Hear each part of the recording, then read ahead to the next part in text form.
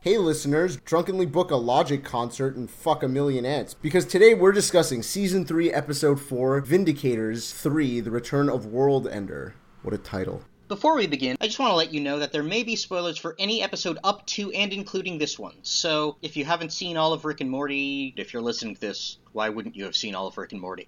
And with that, let's get started. I'm Joe. I'm Brandon. And I'm Toby.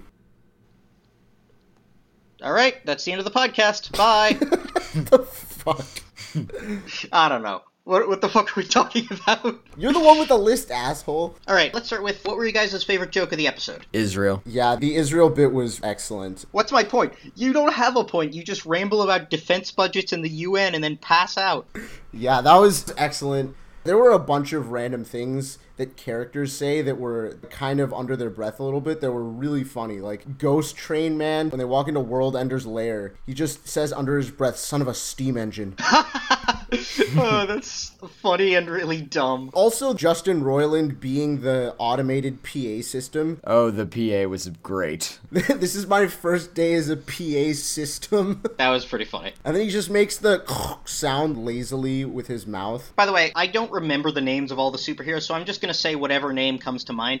So it was when Margarita guy, Star-Lord. It was when Star-Lord, Mad Max... What's his name? Vance Maximus Renegade Star Soldier. When he gets his upper half chopped off, and his lower half is just flying around the room on his jet shoes. It was so much worse than that, though. Half a body just smearing blood everywhere. I like the jokes when I know that they had to cut out other shit just to do it, because that was 10 seconds of him just flying around. I love the way it's described on the Wikia page for Rick and Morty. It says, Vance that attempts to escape only to be shot, electrocuted, buzzsawed, and bisected.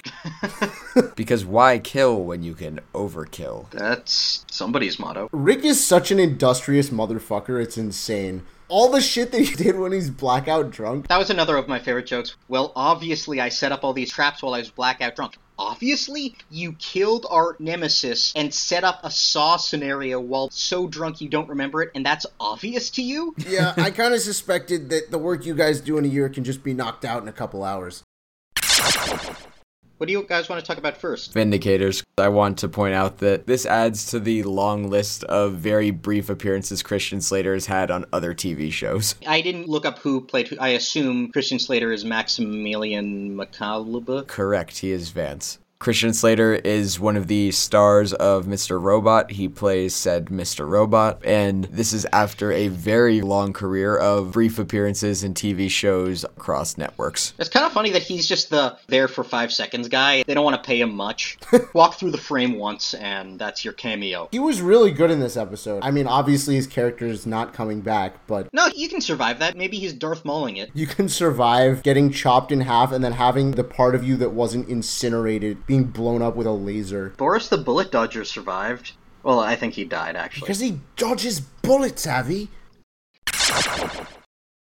So, Supernova escapes at the end. Is she coming back? I think if she comes back, it'll be very brief. Yeah, I'm pretty sure she's not powerful enough to be any sort of threat to Rick. Maybe she'll get recruited by someone more powerful who doesn't like Rick and try and take him down, and Rick is just gonna metaphorically fuck her. I was surprised that they didn't really have more of a degree of finality to her storyline. Well, what would you have liked to see? I don't know if there's like something specifically I would have liked to have seen. I just am kind of surprised that they left it as open as they did. It's just like, party's happening. She disappears, but there's a party happening, so screw it. I think it makes perfect sense, actually, because it really reflects how little of a shit Rick gives. He's just like, yeah, you were just trying to kill me. I fear nothing, so you escaping does not matter. I agree with Toby, but it was kind of Monty Python, how instead of ending sketches, they just have a policeman show up and arrest everyone. But I do agree with Toby that it's reflective of the fact that Rick just... People trying to kill me every week. I get high with half of them. Yeah. I wonder if that's him being arrogant and thinking that he is so indestructible that no one can touch him, or if some part of him is waiting for someone to succeed in killing him. Could be a bit of both. I really liked that when they're being choked to death, they were still rattling off jokes. Going back to jokes, that was a really good bit. We're getting some good licks in while choking to death. And I like how even Morty, it's like the Vindicators were his heroes, and then he's just like, alright, yeah, go fuck yourself. Comet Lady, Million Ants calls her Titty Bean, so that's what I'm gonna call her. By the way, Titty Bean, that's like calling someone boob clitoris, right? That's my new nickname. Who refers to the clitoris as the bean? I completely missed that he called her Titty Bean. At first I thought I misheard it. I thought it was Tiddy, but then Million Ant steps forward and emphasizes the T's. He's like, Titty Bean, please stand down, or whatever. What was the point of us talking about this right now? Just to clarify that her name is Supernova, I'm gonna call her Boobclit. So Boobclit got dark. She just abandoned being a hero so that she could get petty revenge. And to be fair, it's not super petty because Rick did just murder all of her friends, but she valued getting vengeance more than she valued being a hero. It all tied back very well to the conversation that Morty has with Star Soldier at the beginning. He says, being a hero is not that hard. All you have to do is know the difference between good and evil and fight for good. And Morty's saying, Rick always says that good and evil are arbitrary concepts. It ties so well back to that at the very end. It does. And he also says, I think Rick needs it to be that way, and that's also fairly profound. I mean, in this case, he was just talking about the fact that Rick diarrheaed all over his conference room. But... but it is a very good analysis of Rick. Toby, I remember after you watched it, you called me and said, when I saw that, I just thought, no way. They're not doing it. They're not doing that. And then... they did it. I just did not expect them to be so gratuitous with a Rick shit himself joke. There was so much diarrhea. That's an insane amount. Entire 50-foot by 50-foot conference room. They kind of did a callback to it at the end where he's talking to Noop Noop and he's like, oh, I just shit myself, gotta go. It's the brilliance of Rick and Morty discussing the deep fundamental questions of good and evil and then like throwing a, oh, I just shit myself joke. One thing I wanted to talk about is how the Vindicators die. Vance talks to Morty, he makes Morty feel like part of the team, he's a really nice guy, the kind of like, I want to be your role model. And then, right before he dies, he panics and tells Morty that he's the special kid they pose for photo ops with. That's a really harsh thing to say. So he dies being an asshole. Yeah, he abandons the facade of a hero and reveals himself to just be an asshole who's out for himself, and it's abandoning that facade which gets him killed. Yeah, and Crockeybot does something similar. First of all, I love the concept of Crockeybot. That's amazing to me. What'd you do, fall into a pit of redundancy? So Crockeybot is supposed to be completely cold and logical because he's both a reptile and a robot, and he also panics. Clitty Bean was like, don't do it, let's think about this for a second. He's like, no, it has to be this, and then he gets killed. Seems like he was more croc than bot. He gets killed so violently, too. I don't think it was as violently as Eli Vance or whatever. It was still pretty bad. Actually, I think the worst death was Anal Rails. Oh, yeah, definitely. That's the Ghost Train guy, listeners, in case you don't follow. It's 2 letters that I switched. Well, in that case, audience, if you didn't follow that, you're a fucking idiot. The views of Toby Byrne do not reflect the views of this podcast. I mean, you could be a fucking idiot. I don't know. I'm not saying you're not. I'm just saying I don't assume you're a fucking idiot. Do you know what sarcasm is, Joseph? I have never heard of the I've concept. never heard of it. But anyway, about Rick stripping away their facades, Alan Rails dies because he chooses jealousy over the team. He's like, Million Ants, you fucked my wife, so now I'm gonna kill you. Which, okay, fair enough, but it worked counter to the team dynamic. And Starfire, Titty Bean, she's supposed to be the leader. She is supposed to be the force for good, and she betrays that in order to get revenge on Rick and Morty. Like, Rick, okay, but Morty, he was just unfortunately along for the ride. Morty fucking saved her anyways. Why did she kill Million Ants? I wasn't really clear on that. I just kind of saw the, oh, you have to die too, and I thought, are they pulling some kind of stereotype shit here? It did seem a little weird. My theory on it is just because that was her choosing revenge over love. She's like, well, if you stay alive, you're gonna stop me from killing these people. You're being too soft. Yeah, it was a little bit of a lame tactic that the writers used, but I thought it got the point across that the Vindicators just suck. This was Rick's whole point the entire time. They're not especially powerful, they're not especially unique, and they're not especially good. Yeah, right. Pretty solid point. Rick armed several neutrino bombs with the capability of wiping out the entire planet/solar system and booked a party directly above where they were. You have a very good point there. I didn't connect those two. He invited Beth and Summer, for fuck's sake. He booked Logic to a planet where there were several neutrino bombs. I really love when he said, these neutrino bombs, be careful with them because they may be powerful enough to destroy the whole universe. He's like, I'm kind of eyeballing the neutrino bombs here. I also love how he's disarming the neutrino bomb. He's just like, Jesus, Morty, it's a miracle I destroy anything. And also just, Morty's like, all right, you guys do 3-pointers, I'll disarm the bomb. Morty, how many? Too many, Rick. Too many. There were so many good jokes in this episode. Excluding episode 1, this is my favorite. This episode was excellent. No, Yeah, it was. No ifs, ands, or buts about it. This was certainly one of their strongest episodes of the series. You said Which is butt. weird because if I recall correctly, Fucking idiot. I looked on the subreddit and apparently Dan Harmon hated this episode. Really? I don't know why. I didn't get any further clarification. Just according to a Redditor, Dan Harmon said this was the worst episode of the series. That's so interesting. Especially because Rick Mancing the Stone was actually not a good episode. I wonder why that is. We should get him on this podcast. We're big enough, right? Yeah. No.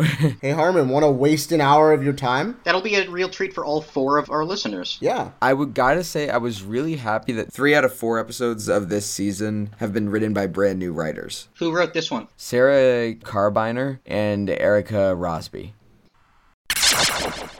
Do you think it's worth it for me to go through the list of who is a ripoff of who? Worst is we delete it if it's boring, which it probably will be, so... Thanks, Toby. Some characters are more obvious than others, like Star Soldier is clearly a ripoff of Star-Lord and a bit of Captain America. I was thinking more a bit of Iron Man. I can see him being like a patriot, but he's gadgety and stuff, like Iron Man. Yeah, if anything, it's Star-Lord. But there's a bit of Iron Man in there, because he's also like the cool guy. You said that with so many layers of resentment. No, I want to give the, like, I'm slicking back my hair and inappropriately hitting on a woman. Because that's cool, kids. That's how you be cool, you just harass women. Jesus. So I think it's time to acknowledge that these are direct views of Pancake Pug Productions. It's actually our mission statement. This is what we stand by, and we will die defending this. Jesus fucking... Okay, I'm gonna have to cut out the part, but...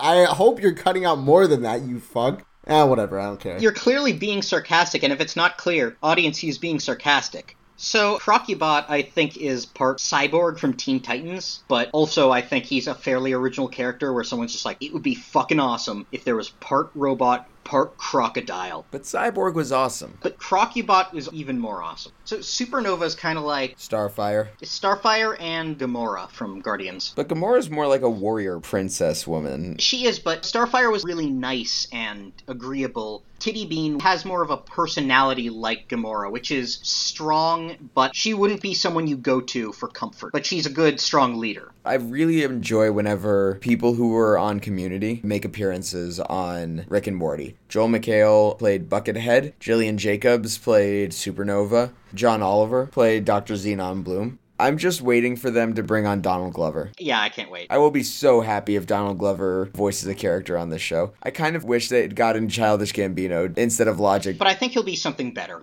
So Alan Rails is pretty much just John Henry, the railroad guy who raced a digging machine and won. He won and then died, so who really won? That is true. He beat that machine, but then they built another one. It's like, wow, thanks, John. We'll incorporate those changes into the next model. You can die now. Yeah, pretty much. And then Noob is Mr. Poopy Butthole with Down syndrome. Do you want to talk about Rick first or Morty first? I mean, the two are kind of related. What with... Well, yeah, one's the grandfather of the other. You asshole, Brandon. That joke was so bad I killed his internet. My internet just rage quit from your joke. So let's talk about Morty. One thing that I really liked in this episode was that you see Morty really coming into his own. Rick has clearly rubbed off on Morty a lot. Ew.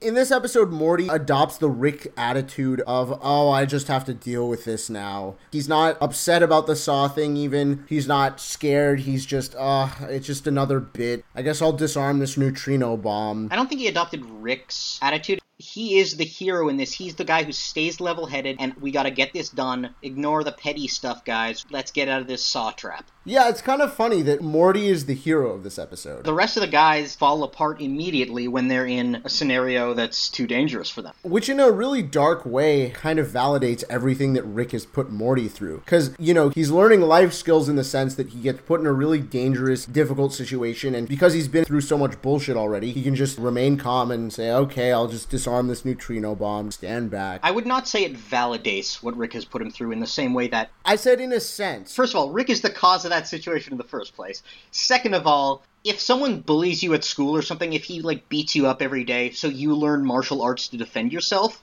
that does not validate the bully's actions. That's a bad analogy for this. How is that a bad analogy? Because he's directly learning these skills from Rick. Remember the first episode of the entire series where Rick is just like, school's done, you'll learn everything you need to know in life by going on my adventures? Yeah, but he didn't learn the skills from Rick, he learned the skills because of Rick. That's very different. It wasn't Rick's like, here, Morty, I'm going to show you how to disarm a bomb in case it was just Rick drunkenly passes out all the time, so Morty has to figure out how to deal with them. How is it possible that the Vindicators had not done anything yet to reveal their true natures to Morty, if they'd already gone on an adventure together?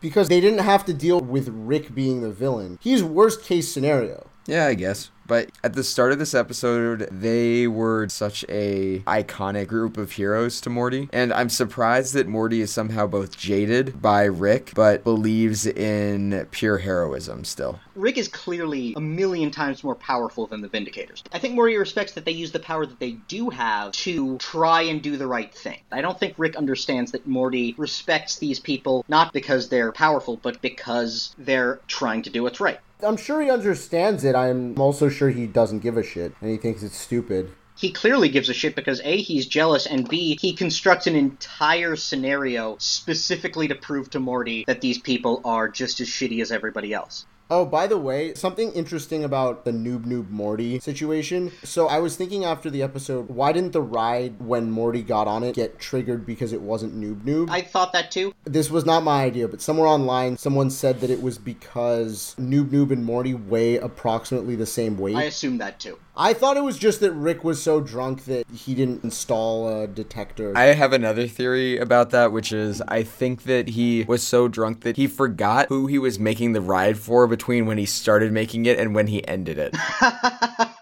That would be pretty funny. Yeah, that's also possible. Rick doesn't even remember who the fuck Noob is at the end, which was also a really funny joke. Yeah, that was a good joke. But going back to why Morty respects him and why Rick doesn't like them, I think these people are trying to fight for good, but Rick views good and evil as artificial constructs. And as Vance says, Rick needs to view good and evil as artificial constructs because otherwise he would be crushed by the guilt of everything he's ever done in his life. So Vance says that about Rick, but I think the reverse opinion that good and evil are absolute things, the Vindicators need that to be true. They need to label themselves as good so that they don't really have to process how shitty they all are. That's a very good point, because they do destroy a planet in order to get to a shapeshifter, and then Rick's like, I could have tracked down the shapeshifter in 5 seconds. People who have written themselves off as doing the right thing are capable of doing the worst things possible. And I think that's kind of how the Vindicators operate of, we're doing what we need to do because it's for absolute good, when there is no such thing as absolute good. Yeah. At the end of the day, very few people act in a way where they're like, I'm doing the objectively wrong thing. Most people might not think they're good, but they at least think they're either good or neutral. Yeah, no one wakes up saying, how am I going to commit evil today? Everyone thinks, how am I going to commit some interpreted form of good? It could be good for me, good for a certain group of people, good for the world,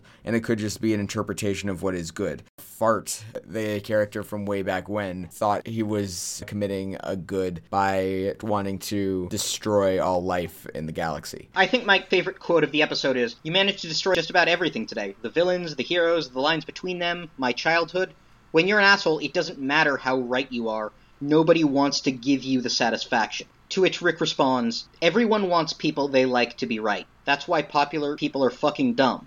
So what I take from that is, Morty's view on this is he wanted to see these guys as good because he wanted something to believe in. It's nice to believe that there are people out there who just make the world a better place. They'll get more from the jelly bean he represented than the jelly bean he was. Yes, exactly. Morty was getting more from the jelly beans the Vindicators represented, and Rick insisted on showing him the box of child pornography that showed the jelly beans as the Vindicators they actually were. That was a roundabout way, but I think our point was very well conveyed. So one question you posed, Brandon, was Rick superhero versus supervillain.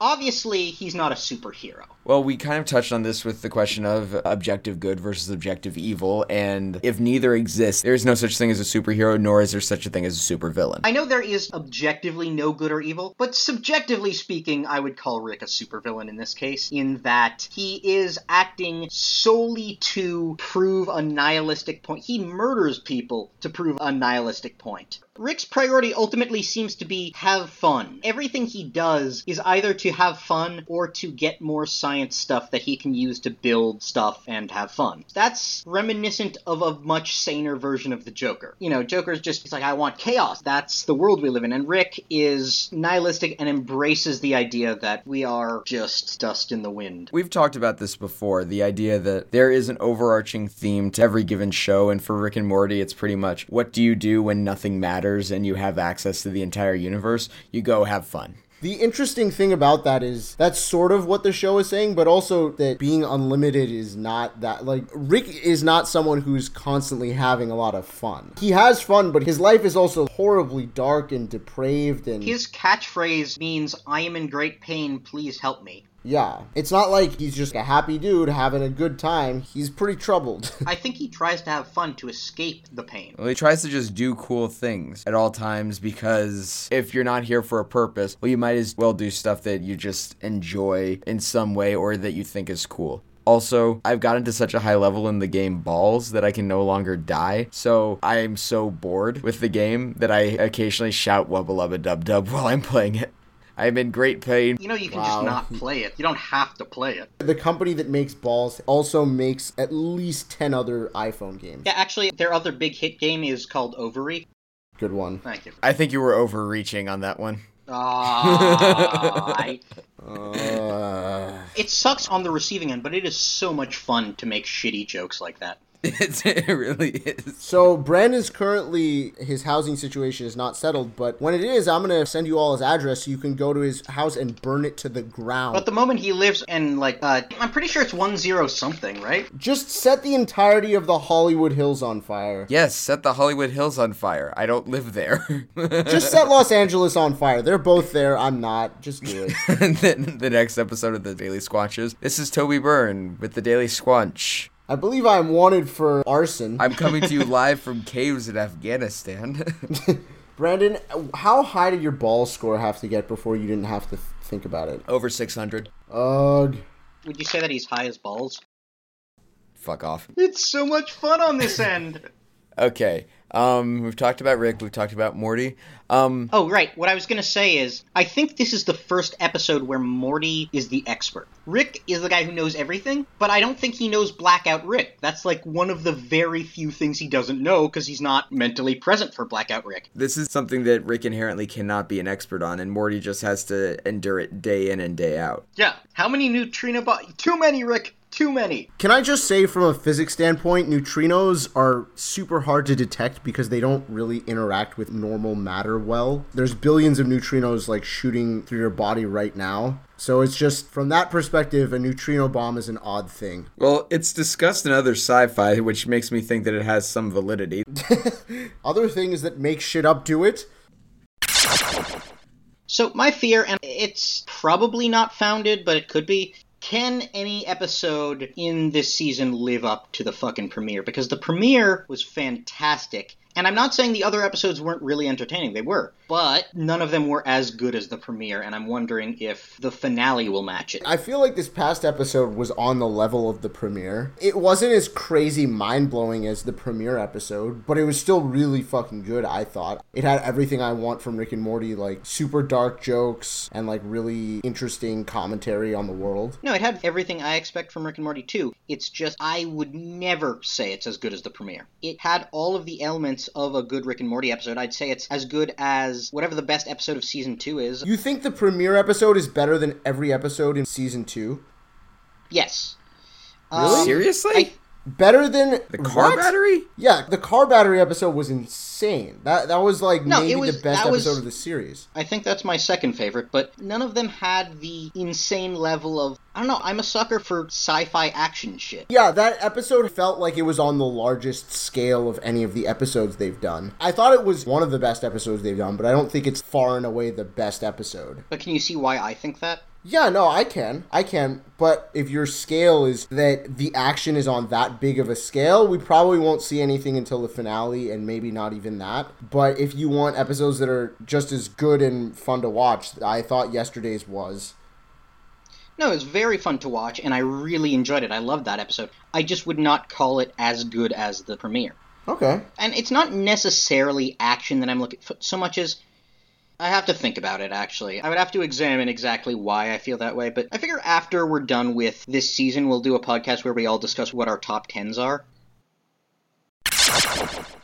Episode 5 promo. Thoughts? Fucking Rick and Jerry adventure! So now we get a sort of explanation for what the fuck Rick is doing with Jerry on a roller coaster. That was an amazing fucking joke.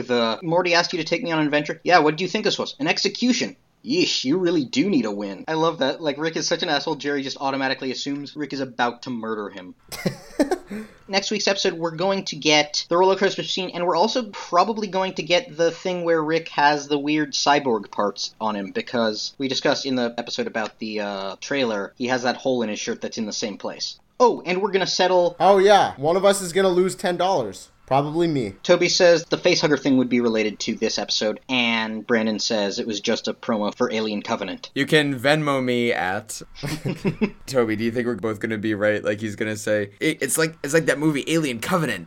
Alien Covenant, Morty. Have you seen the promos for that movie? Oh, they're ridiculous. So my main question about the promo is, if Rick is doing this for Morty, what in the hell did Morty promise Rick, or what in the hell does Morty have on Rick that convinced him to spend any amount of time with Jerry whatsoever? Maybe he's incepting Jerry to try to get the idea out of his head of ever trying to make it work with Beth again. I don't know if they'd ever go the Inception route, but I could see him trying to manipulate Jerry in that way. That'd be interesting. I imagine Rick wouldn't pass up an opportunity to make Morty happy and simultaneously be able to fuck with Jerry relentlessly. I think he would. I'm very certain that this is just going to be Jerry getting fucked with the whole episode. Without a doubt, but my question for you is, if you could relentlessly mess with someone you hate from, like, high school or college or whatever, let's say Brandon, for instance, you know, we would never want to hang out with him, but if you could mess with him relentlessly, but you have to spend a day with him, would you? I see what you're saying. I also don't think Rick hates Jerry. I think he's bored to tears of Jerry. I think Jerry is the anti-Rick, in that he is happy in his tiny world, utterly useless, pathetic as hell, and it's really funny, but I don't think Rick can stomach Jerry for more than a few hours. He's actively manipulating Beth to get him out, and maybe that's in part just for vengeance because Jerry wanted to turn him into the government, but I also think that there's more there. Gearhead tried to turn him into the government, and he invited Gearhead to the party. Who then proceeded to hit on high schoolers. Oh, yeah, that was pretty... Yep. Thank you for listening. This has been the Daily Squanch, our non-daily Rick and Morty podcast, presented to you by Pancake Pug. If you have questions or theories you'd like to share, if you have suggestions on how we can improve the podcast, or if you'd like to help me come up with a third thing to say here, you can find us on YouTube or Twitter at Pancake Pug, or on our website, pancakepugproductions.com.